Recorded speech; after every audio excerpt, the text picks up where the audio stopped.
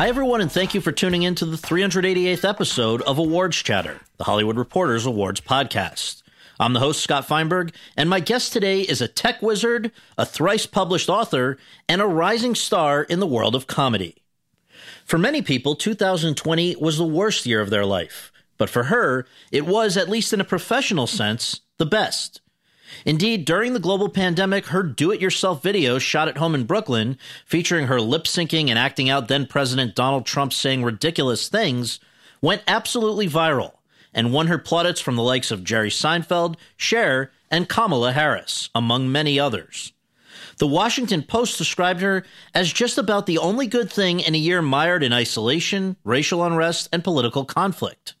Adweek named her Digital Creator of the Year, and the Associated Press selected her as one of the year's 5 breakthrough entertainers. Now, she is being given the larger platform that she so richly deserves, including an Emmy-contending Netflix comedy special called Sarah Cooper, Everything's Fine. I'm talking, of course, about Sarah Cooper. Over the course of our conversation, the 44-year-old immigrant from Jamaica reflects on her decades-long struggle between doing the responsible thing and pursuing the performing arts that she so loves, how she arrived at and then walked away from a tremendous career at Google in order to focus on comedy, what led her to turn to TikTok to mock Trump, and why she thinks her videos resonated with people in a way that other Trump impersonations perhaps did not, what she hopes the unusual sort of pandemic-era fame that she attained will yield in the years to come, plus much more. And so, without further ado, let's go to that conversation. All right, Sarah, thank you so much for joining us on the podcast. Great to have you. And to begin with, on this podcast, we always just cover a few basics. Can you share with our listeners where you were born and raised and what your folks did for a living? Hi, Scott. Nice to be here. Such a deep question to start out with. Wow.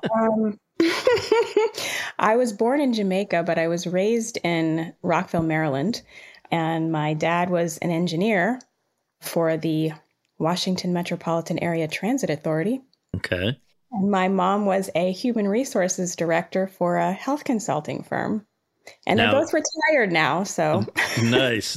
And they deserve it, right? Because you had a bunch of siblings, I believe, right? Yeah, 2 older sisters and 1 older brother. Okay, yeah. So how by the time you came along, were they spent, or they were extra attentive? Yeah, I have no idea why they went ahead with me. I feel like maybe they probably weren't planning on me because they had their hands full with my sisters and my brother. So, yeah, but then I came along and they were like, "Oh wow, glad we tried again." Yeah. So it's been fun prepping for this, obviously, by going back through your various visual content, but also just reading about, your story, which I guess the thing that really stood out to me the most about your earlier years was that you were, I think, drawn to the arts, it sounds like, as a kid, but took a long detour. And I guess I just wondered, there was something that happened at 17, I guess almost a communication with yourself. What was the context around that, if you can just share? Because it sounds like it's always been a tug of war for you about whether or not to go down this route. Yeah, it has. I mean, as many immigrants will attest to, when you come to this country, you come here for the opportunity to be either a businessman, a lawyer, or a doctor. Those are the 3 options. So it's really hard to go to your parents, who are, Jamaican immigrants who work very hard, and say, "I want to act." It's just not what they want to hear, because they want you to own a house and get married and settle down and have, be financially independent. I'm at my parents' house right now. Every night, my dad talks to me about taxes, indexed annuities, 401k. And I still don't really understand any of it, even though I have a degree in economics, which I got because my parents didn't want me to get a theater degree. So, yeah, I mean, I think, at 17, I, was going to go off to college, and I got a theater scholarship and really wanted to do theater. And my parents were very, I would say, they encouraged me to not do that, or at least have some kind of backup so that I wouldn't be struggling. And I felt it was necessary for me to not let myself down and not let my own dreams down. And so I created a contract between me and myself where I said, I, Sarah Cooper, being of sound mind and body. And I didn't even realize that sound mind was one phrase. I put a comma after sound. So I was like, Sarah Cooper of sound, comma, mind, and body. I'm glad you are a sound. Yeah, I was totally of sound. Yeah. I promised myself to, try to be an actress for at least 10 years or, as long as it takes, or if I decide to change my mind and I don't want that anymore, that's fine too. But I just promised myself that I would give it a try. And so I signed the contract. I had my sister witness it because I am so business that I had a witness. Okay, this was, I can't even believe I didn't sign it in blood. I mean, I was so serious about this thing. And I signed this contract to myself and I still have it. I just came across it the other day, actually. So in your mind at that point, what that would mean was that I'm going to not go to use this theater scholarship to University of Maryland, go there instead to spend my undergrad years, as you've just, said, doing economics, but that somewhere along the line, these years are going to be made up for in terms of acting somewhere down the road? Yeah, it was just always in the back of my head, like, I'm going to get this degree, but, I sent my picture to a casting director. I worked, as an intern at Central Casting for a little bit. I was always just had my one little toe in theater. I did a, production at the University of Maryland and, eventually found design because it was creative. But I could also make money, which was like, the two things, I can be creative and I can also make money. But, I also really did like design. I really like being on a laptop. I have this story about, my first job as a designer, and they gave me an office on my first day. I was making like $25,000 a year but I had my own office and I was so excited about this office. And I think most actors will tell you that the thought of sitting in an office all day kills them, but It didn't kill me. I was like, oh my God, I have an office, I have a desk, I have a boss. I was really excited about the whole thing. So I think that was the thing about it. It was like, yeah, I really wanted to act, but I could see myself working in a job like that. And I did it for a long time and I had fun and I was good at it. So I think that was the thing that was hard, was that I did have this passion, but then I was also good at other things, Well, it sounds like the key discovery I guess it was while you were at University of Maryland, was Photoshop. Yes, I discovered Photoshop, multimedia design. Remember when they called it multimedia? Yeah. And so this just, when you talk about, that you went on and had, some jobs in design after college, this was, I guess, how would you, more specifically, what kind of stuff were you involved with as you acquire these skills in college? Now you go out into the real world with your economics degree. You're going to put it to work doing this stuff. What were you doing? Well, I got a master's degree in design at Georgia Tech, and then I got a job as an interactive designer at an ad agency. So I was like a little Don Draper, making flash ads. Yeah. Can you imagine Don Draper making flash ads? That's what I was doing. I would, those ads that would come up, like if you went to RottenTomatoes.com and those ads that would come up and take over your whole screen and you couldn't find the X button, that was what I was working on. Oh, thanks so much for those. Really appreciate those. The harder it was to find the X button, the more money I made. So, well, you must have done very well. Yeah. I was just in Flash all the time, just making animated ads and, animated experiences. And that's what I did. That was my first thing. And we shouldn't downplay it, though. It sounds like you were a pretty incredible student and then person in that field, right? I mean, you were a creative director at a design firm at what age? I was a creative director at 25, 26. Which is a big deal. And so could you at that point have imagined that this was going to be the rest of your life, or was it still nagging at you that, I still have this itch to do more with performing arts. Yeah, I think that that contract to myself just never went away. Like it was always there. And even though after I left that job and I went to Yahoo and was designing there, it was just always in the back of my head that there was something I promised myself and there was something I felt like I was born to do and I wasn't doing it. And I remember being at that job and I started acting. I was taking classes while at that ad agency, and I got a job to be a maid in some print ad, and it was paying like $6,000 for one day of work, and so I had to do it. It was like so much money, but then I blew off work, and I almost got fired, but then I didn't get fired, thankfully. But yeah, I was doing things like that where it was just like kind of sort of living a double life, Right. So what brought about your move to New York, which was a big thing along the way? Yeah, I moved to New York when I was 32, and I had just tried stand-up comedy in Atlanta for the first time. And then I was in the Stella Adler Conservatory for a summer study. And I was probably one of the oldest people in that group. It was all like 20-year-olds, and I just felt like so over the hill at 32. I was like, oh my God, what am I doing? And then I just fell in love with New York. So I ended up staying. I want to come back to the stand-up part of that conversation in a moment, but just in terms of day-to-day living, was it also because was Google in New York? Yeah, Google was in New York, but I moved to New York pretty just not well. I moved to New York just for the summer. I was going to go back to Atlanta, and then I decided to stay because I really liked it there.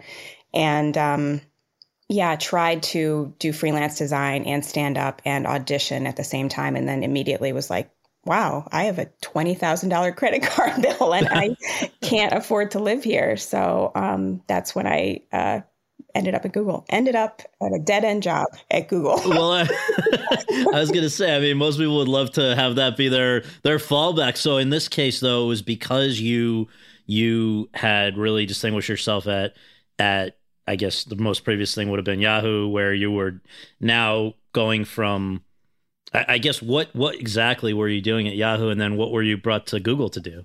Interactive design. I mean, it's all kind of, but I guess I wasn't really making ads anymore. I was more doing interfaces. And so at Google, I was doing the, Google Docs, slides and sheets. So that was my thing, and designing the interface. So people are like, oh, what does that mean to design the interface? I mean, it basically means like if you open up Google Docs and you start to type, I decided how much of a shadow there should be around the page. I decided what the icons were, what order of the icons. Like basically I just copied Microsoft all day. That's all I did.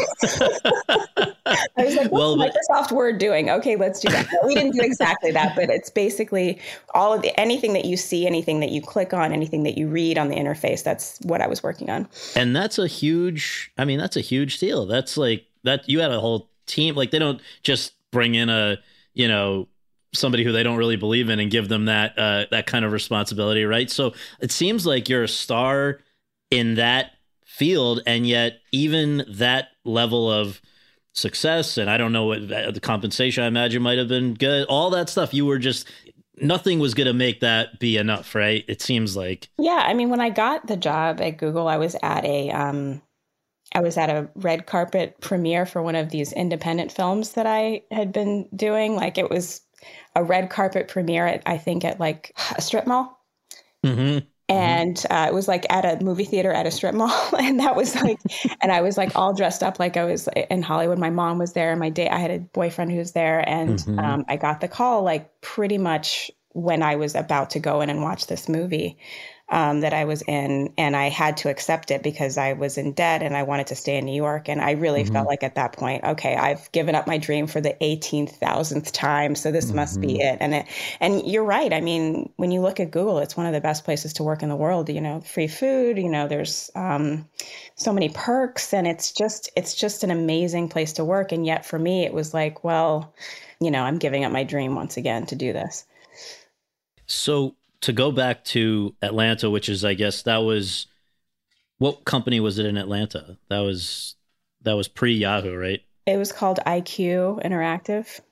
Okay, so while you're there doing that, you mentioned that I guess that's where stand-up was first tried. What led you to do that? Had you always known that you had a sort of comedic inclination, or it sounds like you were going to be happy performing in any? It wasn't a comedy specific thing until then, right? Yeah, I mean, I was not good at acting. I really was failing a lot. I was auditioning for things over and over and over again and just really wasn't getting anywhere. And I'm the type of person where like I try to figure it out. I'm like, what's missing? What can I do? Like, what's the thing that's, not working? And so I really took every class. I've taken literally every class you can imagine. If there's a class for it, I will take it. And so I took writing, I took singing, I took acting classes, I took scene work, I took improv, I took sketch, I took everything. And then the one thing I hadn't tried was stand up. And it was just one of these things where I was like, well, I was starting to realize that being a character is not really about becoming this other thing. It's really about finding that character in yourself. And I really wasn't in touch with myself. And I would just get this feedback constantly, which was, Sarah, like when I talk to you, you're so animated and you're so like, exciting and engaging and all of these things. But then when you try to like act and be a character, you lose it all. You become a robot. Like all of the interesting things you do when you are you just go away. And it was just me I'm kind of like a perfectionist, like people pleaser kind of thing. And like, I started to realize like, that's not interesting to watch. You never want to watch an actor who like, exactly what they're going to do. You want to watch an actor who surprises you and does something that like you didn't see coming. And even now I just started watching Outlander and like the main actor, I don't know his name, but I started to realize when you watch people, you almost internally try to predict what they're going to do. Always. We're constantly doing that. And when they do something that you didn't expect, you love it. You're like, oh, I didn't see that coming. And I did the opposite of that. I was always like, I'm going to be as predictable as possible. I'm going to do everything exactly right. And it's just not fun to watch. And so I think the stand-up was like my way of trying to capture or try to get in touch with like, what is it about me, and being me that I can put into acting and like, but then I just found that I really liked writing for myself and I really liked being myself. And so, and then I really liked being funny. That was really what I wanted to do because before I was like, how do I cry? How do I cry? Mm-hmm. Like I need to cry. Like that's what actors do, cry. But I love laughing and I really had to just find that and admit that to myself. So when you now move from Atlanta to New York, the stand-up, was that an ongoing thing? Yeah, I mean, I was doing stand-up while I was like, working at Google and, inviting my coworkers to shows and which actually worked out because, the 2-drink minimum, a lot of people at Google can totally afford that. So yes. It worked out. I did stand up actually at our Google offsites. I did stand up at the Google Talent Show. I came in second or third behind this guy who was a beatboxer. So I was just doing it whenever I could and just thought, well, it's just something that's fun. And it was just always, it kind of replaced acting for me. And it was just like, oh, how can I get good at this thing? So is it correct that another kind of form of comedy that really interested you and I guess a particular version of it, a person of it would have been the Colbert Report? Yes, very much so. Wow, you've really done your research, Scott. Yeah, I feel like you could just you could just interview yourself as me. Totally fine. I'll lip sync you. Yeah. I just loved Stephen Colbert because he became the thing that he didn't like. He like really became the thing that he wanted to make fun of. And I just found it so fascinating and he was so good at it. So that's something I would like watch his monologues. I would write them down. I would like transcribe them. I would study the jokes and try to write my own and create my own sort of Stephen Colbert character. And I was just fascinated with it. So is the Colbert Report, yeah, I know. Responsible for the creation of a blog called the Cooper Review? Yes. Yes. And so what was that? That was just while you're at Google, a outlet to do written comedy? Yeah, I was at Google for about 3 years when I wrote 10 Tricks to Appear Smart in Meetings, which I had started writing when I was at Yahoo, but then I just never did anything with it. And then I published it finally, and it went viral. And that was the first thing that I did that ever went viral. And so I created the blog based on the success of that one article. Can you tell people, if they haven't seen it yet, what was that article about? Because it really did catch on in a big way. Yeah, it did. It's still going. It's basically just I noticed that people would just do things in meetings to make it look like they knew what they were doing, even when they were not paying attention at all. And the first thing I noticed was a guy got up and drew a Venn diagram, and the Venn diagram just made no sense. And I, trying to predict what would happen, I was thinking to myself, everyone's going to tell him that this is completely irrelevant and he needs to sit down. But people were like, oh, a Venn diagram. Oh, this is interesting. And everyone started trying to make the Venn diagram more accurate and all this stuff. And he just sat back down and went back to his laptop. He didn't even pay attention the rest of the meeting. And I wrote down in my notebook how to look smart in a meeting, draw a Venn diagram. And I think this same guy, a few meetings later, somebody was giving a presentation and said, 25% of people clicked on this button. And he said, oh, about 1 in 4.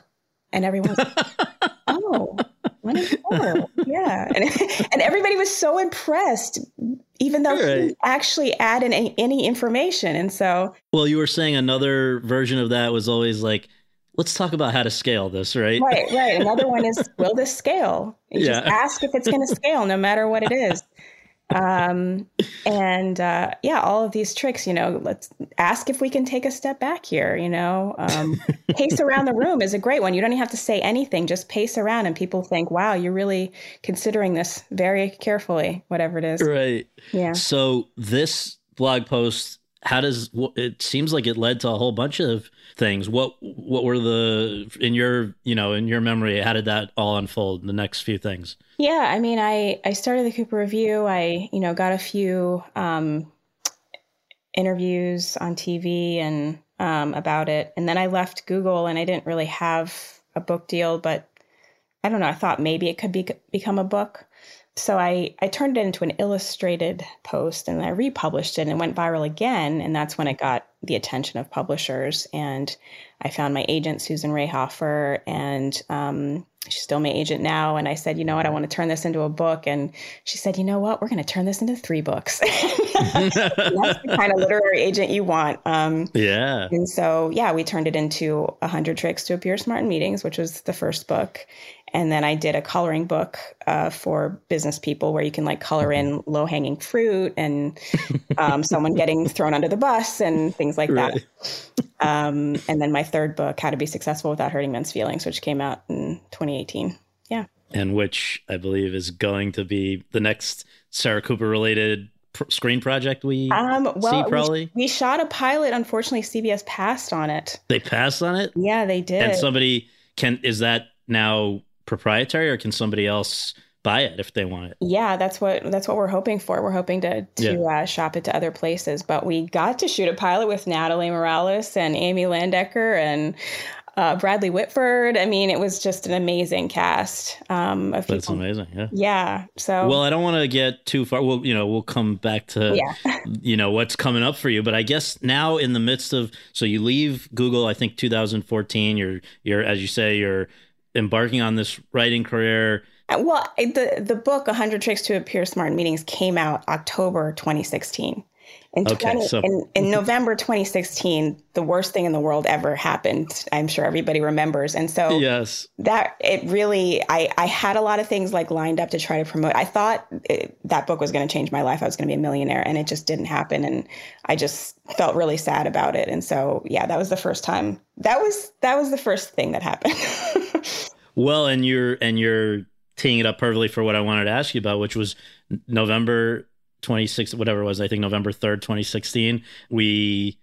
I think 99% of us didn't see it coming, what we ended up with. It was upsetting enough to me as, a straight white male from the United States. I wonder for you as a woman of color who is, immigrated at a young age to this country from one of the places that this guy's now. I mean, some of the first things he was doing were going after immigrants, calling majority black countries shithole countries, all of that. Before you were ever mobilized to figure out how you could take this on, just how did you personally respond to this jarring development?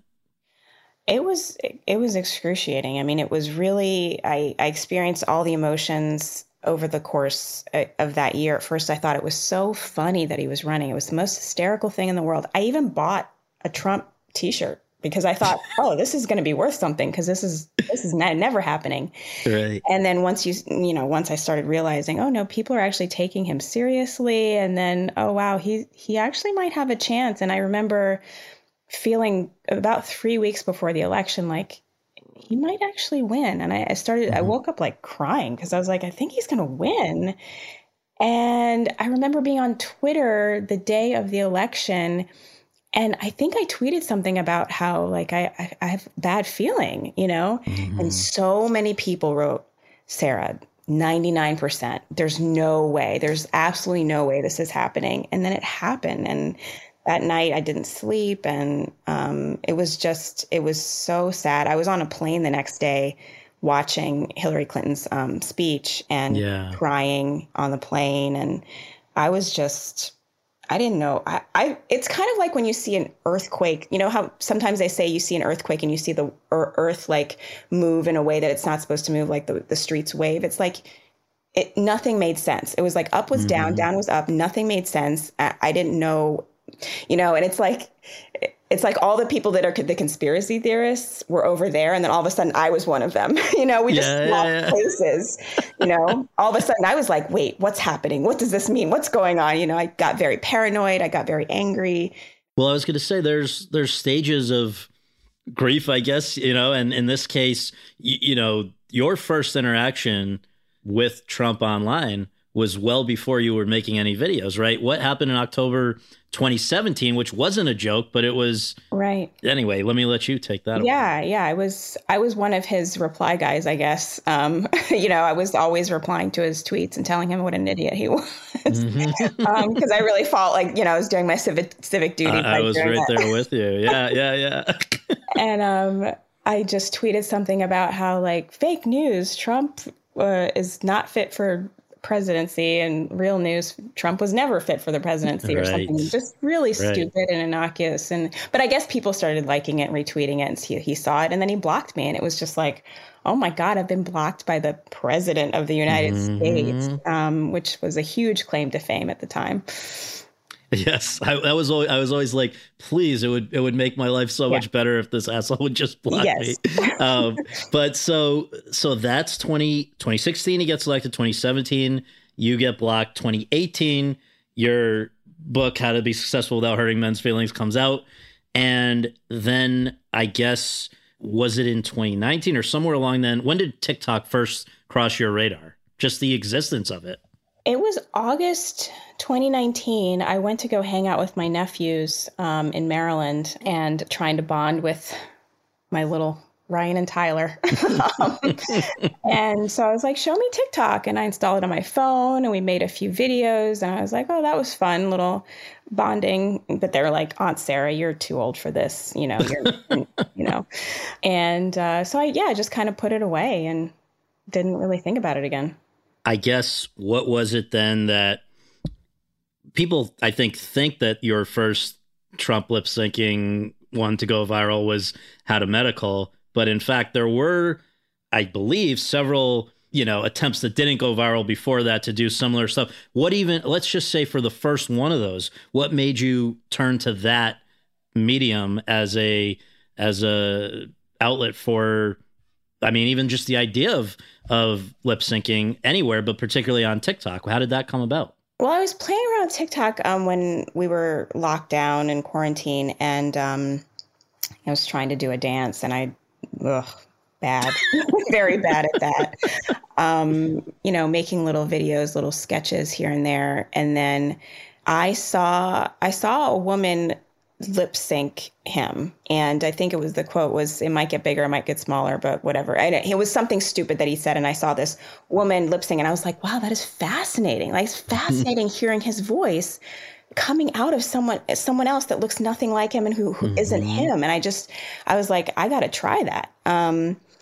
And I think the first one I did was maybe when he was just talking about companies or something like that. He was just one of these press conferences where he just listed companies. That's all he did for an hour, is list companies. And so I made a little video with that. And then I think another one where I think that it really clicked for me, one where I was listening to one of his press conferences and he said something about, somebody asked him how he was going to get something done. And he said, well, I'm going to form a committee. Yeah, I'll call it a committee. And we're going to make decisions, and we're going to make decisions fairly quickly. And I think they're going to be the right decisions. And I was like, I felt like I was back in one of those meetings. I was just going to say. I felt like I was back in one of those meetings, and a guy who said absolutely nothing was being lauded and applauded and told he was brilliant for saying absolutely nothing. And I got that because I'm a woman and a person of color and an immigrant. I got that little jealous feeling of just like, I want to do that. I want to say nothing and have people think I'm amazing, So, I mean, that was the first instinct of just like, yeah, I'm just this guy in a meeting and I'm just saying nothing and, but it's me doing it. Right. And it was fun. It was a lot of fun. And so what I think maybe distinguished How to Medical, which is now April 2020, just like a month into the pandemic, what distinguished that one from those earlier attempts was it had a little more production value? Yeah, exactly. I mean, it was, I played a character reacting to him, which came from the audio because you hear him go, we're going to check that, right? You hear him saying like, yeah, we're going to check that. And I listened to it and I immediately saw the person on the other side going, what the fuck are you talking about? This is where he's talking about injecting disinfectant, right? And Deborah Birx is just like crapping herself. Yeah. Right. We're going to put light inside the body, and we haven't tried that yet, but we're going to test that. Right. And the other thing is we can put, disinfectant, because it knocks it out, in a minute, it'll just knock it out. Right. Which he then later claimed he was joking, which he does not joke. So tell me about, you put that up on, I think I had read it was like a Thursday night or something. Yeah. You go to sleep maybe and wake up, and what's the first indication that you're dealing with something unexpected here?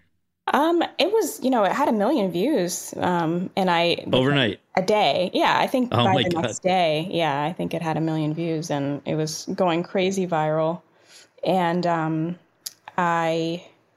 I'd made a few videos that went kind of viral before, and then I'd had other things go viral. So I just really thought, oh, cool. Yay. Success. I made a viral video in the pandemic. That was really, it's so much fun going viral. It's really just, it's nice when you make something and a bunch of people see it and a bunch of people like it. So I didn't really think, I think I mentioned it to my manager at the time. I was like, oh my God, this is going viral. And he was like, cool. Like he didn't even think it was a big deal. And so I was like, oh, I guess maybe it's actually not that big of a deal. And then I think Jerry Seinfeld started talking about it. And that was like, whoa, Jerry Seinfeld's talking about it. So I told that to my manager and he was like, cool. I was like, okay, I guess it's really not a big deal. So I just thought it was like a one and done, kind of like one of those, amazing things that happens and then go away. But then the pandemic kept going on and he kept saying dumb shit. And I just kept making videos because it was just fun. Hey, it's Kaylee Cuoco for Priceline. Ready to go to your happy place for a happy price? Well, why didn't you say so? Just download the Priceline app right now and save up to 60% on hotels. So whether it's Cousin Kevin's Kazoo Concert in Kansas City, go Kevin, or Becky's Bachelorette Bash in Bermuda, you never have to miss a trip ever again. So download the Priceline app today. Your savings are waiting. Go to your happy place for a happy price. Go to your happy price, Priceline. Well, let's just note that as you continue doing these, and I'm just going to mention a few titles that may provoke memories for people. How to People, Woman, Man, Camera, TV. How to Bunker. How to TikTok, which gets meta. But obviously the following's growing. Everybody's still locked down at home. And I'm just going to mention a few things. You mentioned Jerry Seinfeld commenting, also Cher. I understand that people like George Conway are DMing with special requests for videos. At some point, Kamala Harris wants to get in touch. Then the late night stuff begins where you end up filling in for Kimmel, right? And being on some of these others. But I wondered, for you experiencing this, you were like the rest of us, locked down in a deadly pandemic. And if you went outside, you, I believe, wore a mask. And so presumably people weren't recognizing or approaching you in real life. So was it sort of almost like a fever dream that this world has changed when you're in front of your computer, but in any other sense, the ways that you would normally feel that you've broken through in this way, it probably wasn't happening, right? Absolutely. I mean, I did Ellen from my couch. I did Fallon from my couch. A lot of it was, still at home. And yeah, I would go out and wear a mask. I think the first time I got recognized, I had taken my mask down for some reason to pick up my dog's poop. And this little girl was like, "Are you Sarah Cooper?" And I was like, "Oh, yeah, I'm Sarah Cooper. Do you watch my videos?" And she was like, "No, my dad watches them." And I was like, "Oh, cool," Yeah. And I mean, and then, I did like a photo shoot in the neighborhood, and then a few people came by and were just like, "Thank you." Like everyone said was just "thank you." When they did recognize me, it was just like, "Thank you so much." And I still get that all the time. Like, "You got me through, you got me through." And it just makes me feel so good. But I went from 60,000 Twitter followers to 2.3 million. It's a crazy amount it just snowballed.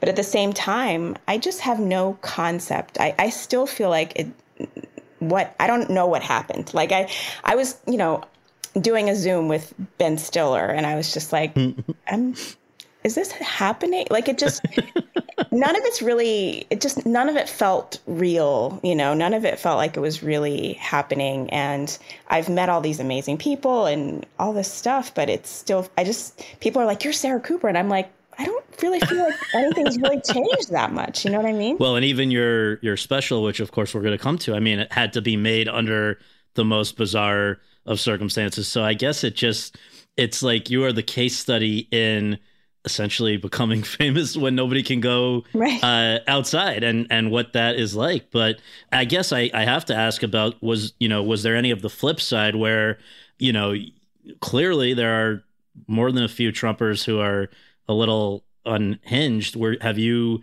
had to have you felt any of that coming in your direction?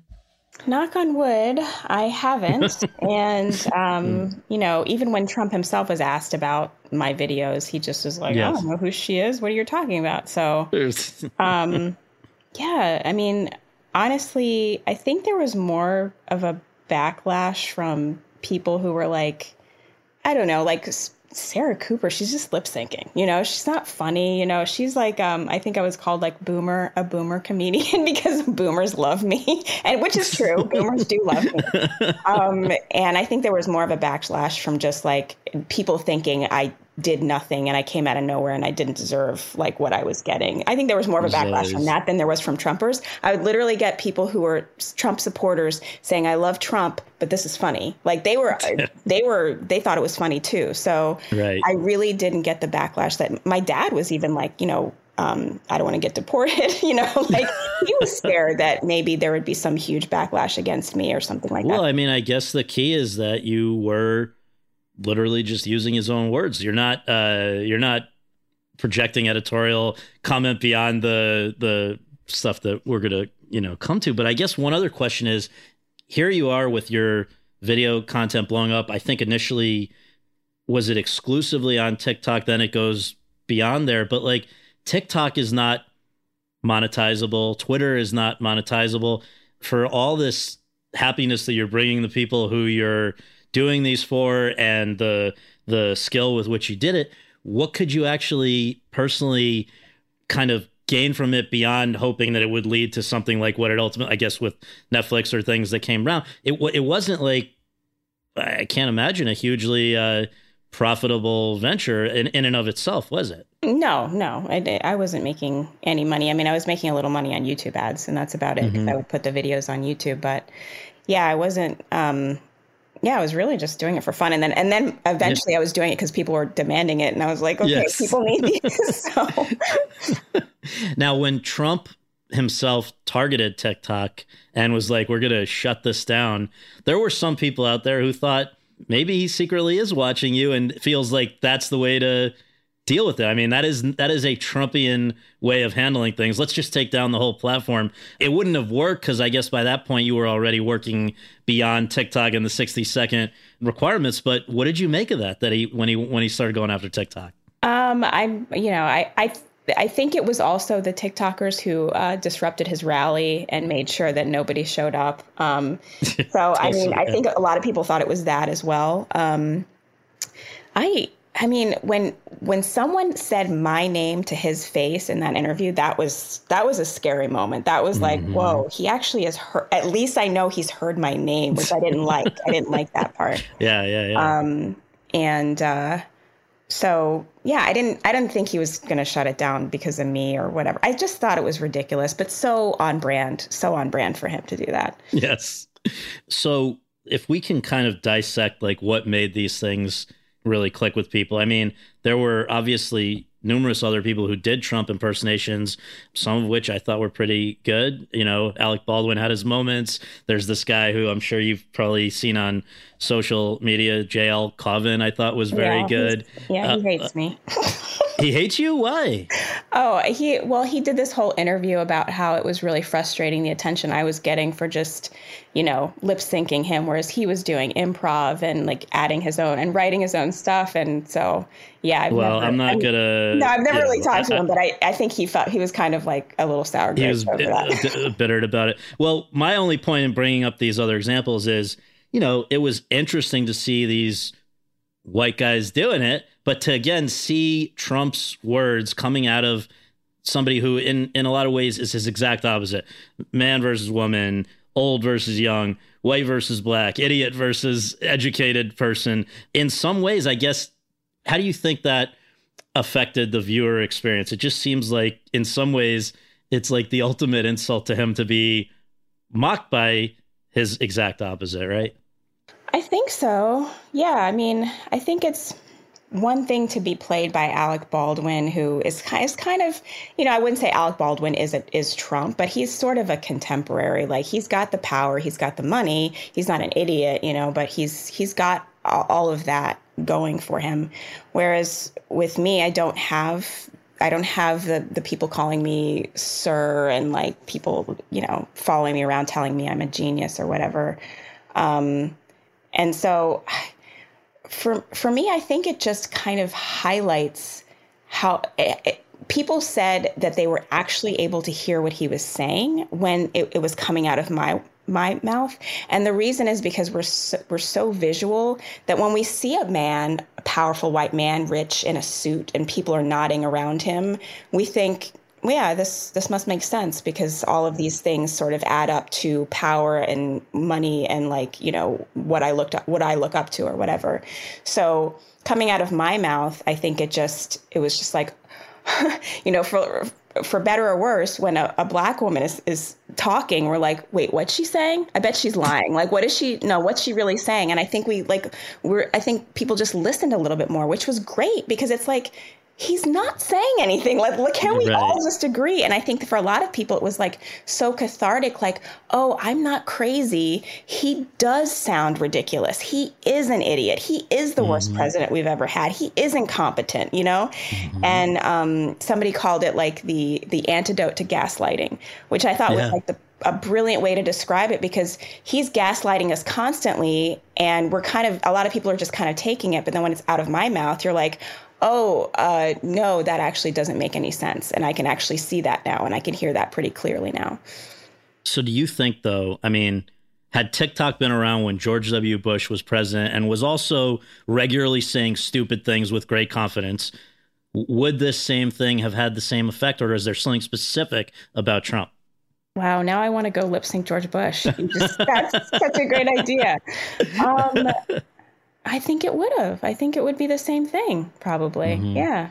And what does it tell us about you that you have in some ways gravitated towards and really succeeded tremendously in areas that are primarily dominated by the kind of person who you're saying, is essentially your exact opposite. I mean, technology is a heavily white male, industry, comedy. Now you're coming into Hollywood, which we are well aware of has its own issues. Is there something you think that maybe subconsciously draws you to that?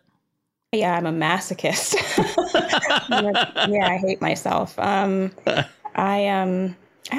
had this joke about I think on the inside, I'm just like a white dude named Craig, because I love Bob Marley. I work in tech. I did stand-up comedy.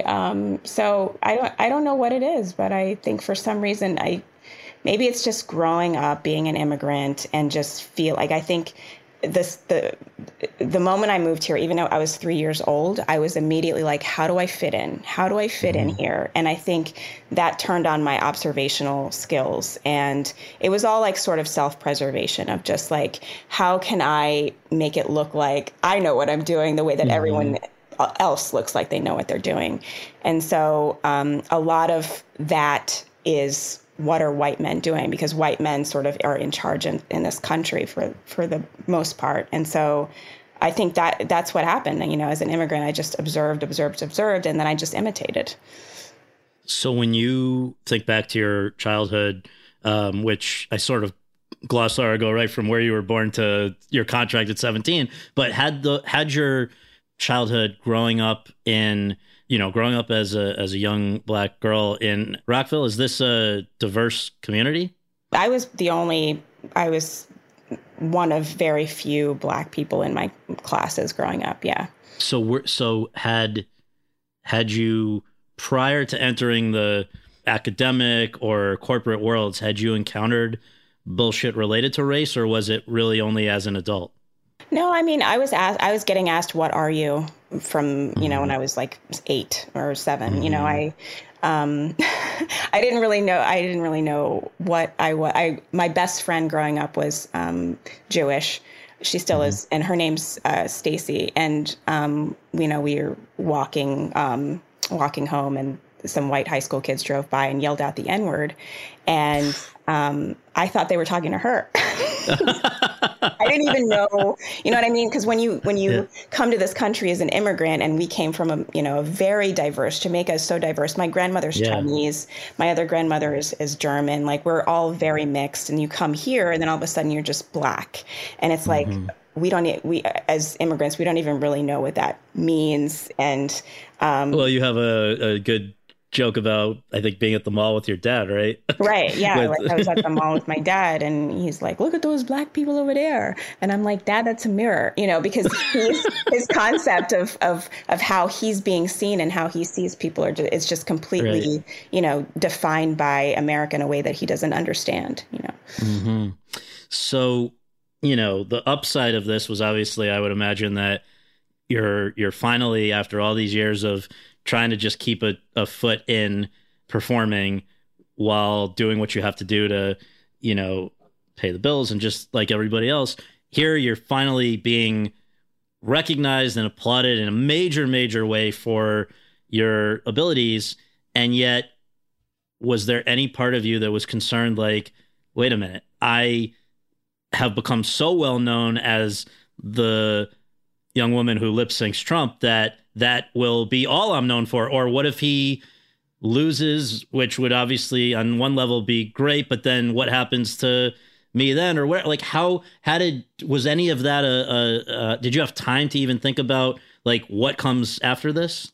I think because I had, written those books, I kind of knew that there were other things that I could do. I knew that. And there was no world in which I was going to be disappointed if he lost. No world in hell would I ever, I was so happy that he lost. And I would even give up everything for him to have never been president. I would give it all up. because it's not worth it. But I mean, it's kind of a tough thing because something magical did happen when I was doing those videos. And so it is, I think it is a thing of, well, how do I find something magical like that again? And I hopefully I will find something else like that. Or so one of these many projects I'm working on will be something else magical. But I look at it as just a very special thing that I was able to do that actually brought me a lot of great things. And so I'm happy about that. But I don't miss him. Don't miss lip syncing him. Although sometimes when I see, he's still talking at Mar-a-Lago about, the recount and stuff, once in a while I'll watch a video, especially that call where he's asking the Atlanta commissioner to I really wanted to do that. I was tempted as hell to do that call. And so I listened to the whole thing. I lip synced the whole thing just to myself in private, But yeah, I don't want to just be associated with the person I hate the most in the world. I mean, that's the toughest thing, is that my success will forever be tied to the person who's one of the worst people who's ever existed. And so that's tough. But I think hopefully we can move on from it. Well, and I mean, the fact is that this Netflix special was one of the, I guess, first things that was allowing you to take that and use it towards other things. And I just want to point out, as we'll have also done in the intro, but just this is a Netflix special, under an hour. People can knock it out really quickly, and it's fun. Produced by Maya Rudolph and Natasha Lyonne, directed by Natasha. So many star cameos centering on you as this news anchor who is reporting on and experiencing our descent into hell in this year in which everything bad hits at once. And I guess I just want to ask, I mean, so when along the line did this come about? Because it's been such a quick turnaround. This came out, or dropped on October 27th, right before the election. Your first videos were in April of 2020. So we're talking about April, May, June, July, August, September, October, 7 months from first video to Netflix special. Yeah, insane. I would not advise anyone else to attempt to do what we did, because, it was a lot of people's first production back from being, in lockdown. It was my first production ever. It was my time. I was on set. The last time I was on set, I think I was I had a line on some show years ago or whatever. I think it was Vampire Diaries or something like that. And now I was number one on the call sheet. And now there were 100 people with tags that said Sarah Cooper on it. It was so surreal. And I'm proud of everyone who worked on it, and proud of what we were able to do. We were doing all of the writing on Zoom. We were doing all of the meetings on Zoom. We had all these strict COVID protocols, and it was all brand new for everybody. And for us to have done it, written it, produced it, direct, all of that stuff without anyone getting sick, it was an incredible feat. But even the fact that it existed at all, it seems like it was because among your many fans were people like Maya and Natasha, right? Who were saying this should not be a one-off thing. She deserves a greater platform, right? Yeah, I mean, Maya Rudolph said to me, "Oh, I'm so excited about this special. I love when good things happen to good people." And she had known me for a week when she said that. And I was like, "You don't even know me, but thank you so much." And yeah, I mean, Maya and Natasha and Danielle Renfrew were amazing to work with. Yeah. I mean, I guess, yeah, a lot of people just think I'm a really nice person. I don't know why, but. Well, and so to make this thing happen in that short time frame, you were writing on it along with a handful of other talented, actually very, Paula Pell used to be a head SNL writer, and a whole bunch of people. Then you're acting in every scene of it with everyone from Helen Mirren to Megan Thee Stallion. Yeah. I guess for you, what was the experience like? And also in the grand scheme of things, if you could snap your fingers, even before the TikTok videos, if somebody said what would be the greatest landing place? Would it be I want to be at SNL, or I want to have my own series, or so just what it was like doing this and what the ultimate would actually be. It was very fast paced, and I have to give a shout out to the set designer too. All that set that JC Molina was able to put together was amazing. It was just so. I flew. That was the first time I flew in COVID. To LA.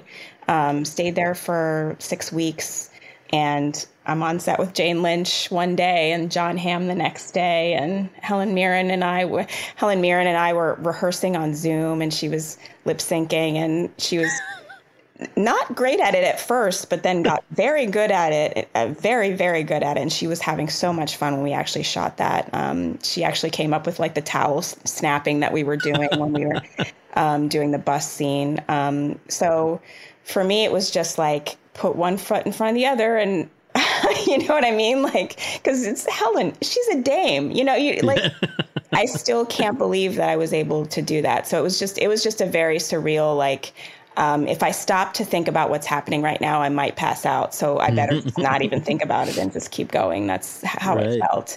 And I think my ultimate goal is to have my own series and to be like the guy that first saw that first video, Jerry Seinfeld, one of my favorite comedians. I watch Seinfeld like every night, and it's one of my favorites. And so I kind of want to take this character of a blowhard and ask, what if a Black woman was a blowhard? That would be a fun thing to do. So it's kind of one of my goals. Well, I was going to say, I hope that you do the on camera as well as the writing, because I saw with this CBS thing that we talked about, that I think you were only going to be but going to be writing. I mean, you need to be on camera. That's part of what I thought you were great with. But so, and the reason to put out this Netflix thing right before the election, I guess you could have theoretically not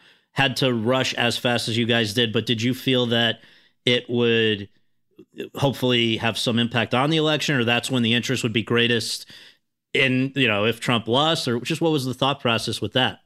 Yeah, I mean, I think we were all praying that he lost, and because there was, Trump content in there, I think that, the interest would be greater, while he was still in office and in power. In his head, he's still in power now, so I guess that goes away. But there was that, and then there was also can we get more people engaged and understanding like how serious this and how much of an idiot this guy is? If more people understand it, then maybe they'll actually go out and vote. And so I'm hoping that we wanted to have some kind of impact with that as well. Sure. All right. So with the last minute, I hope I can just give you a few almost rapid fire, big picture, but just what your take is. So if you had never gone on TikTok to lip sync Trump ever, and life had just gone on as it had been going, would you have been content, or was something always ultimately going to give? Like, were you going to have to, you know what I'm saying? Like, would you have been okay with just spending the rest of your life at the level of performing work that you were getting up to that point?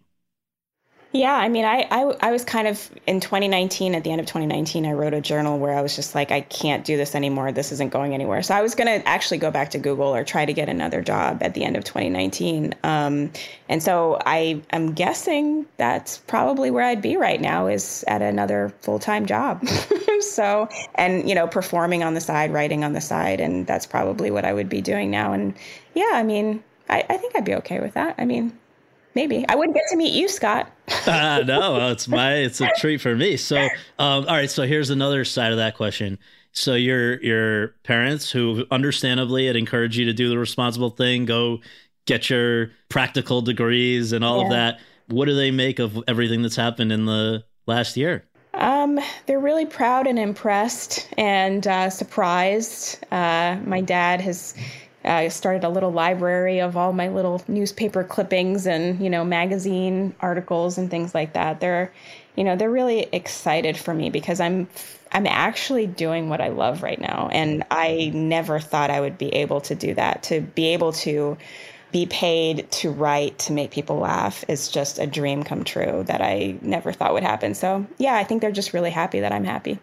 That's awesome. And then finally, I do get the sense that, you're not itching to do another Trump lip syncing video, but is there any scenario in which you would? Is there something that could get you to put back on the uniform?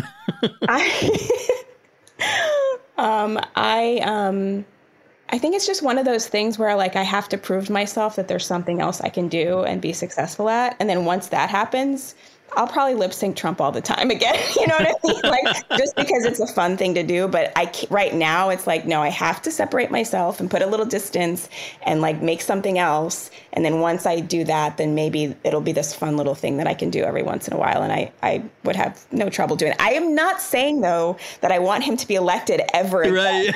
Ever again. So let's make that clear. Yeah. Well, I thank you for all the entertainment and for doing this. Really appreciate it. Thank you so much, Scott. This was so much fun.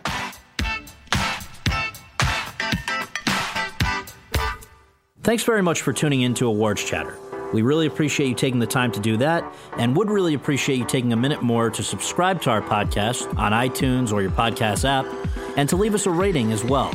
If you have any questions, comments, or concerns, you can reach me via Twitter at twitter.com/Scott Feinberg. And you can follow all of my coverage between episodes at thr.com/The Race. Until next time, thanks for joining us. At Grand Canyon University, we believe in equal opportunity, and the American dream starts with purpose. Whether your pursuit involves a bachelor's, master's, or doctoral degree, GCU's learning environments are designed for supportive networking and collaboration. With over 330 academic programs, GCU provides a path to help you fulfill your dreams.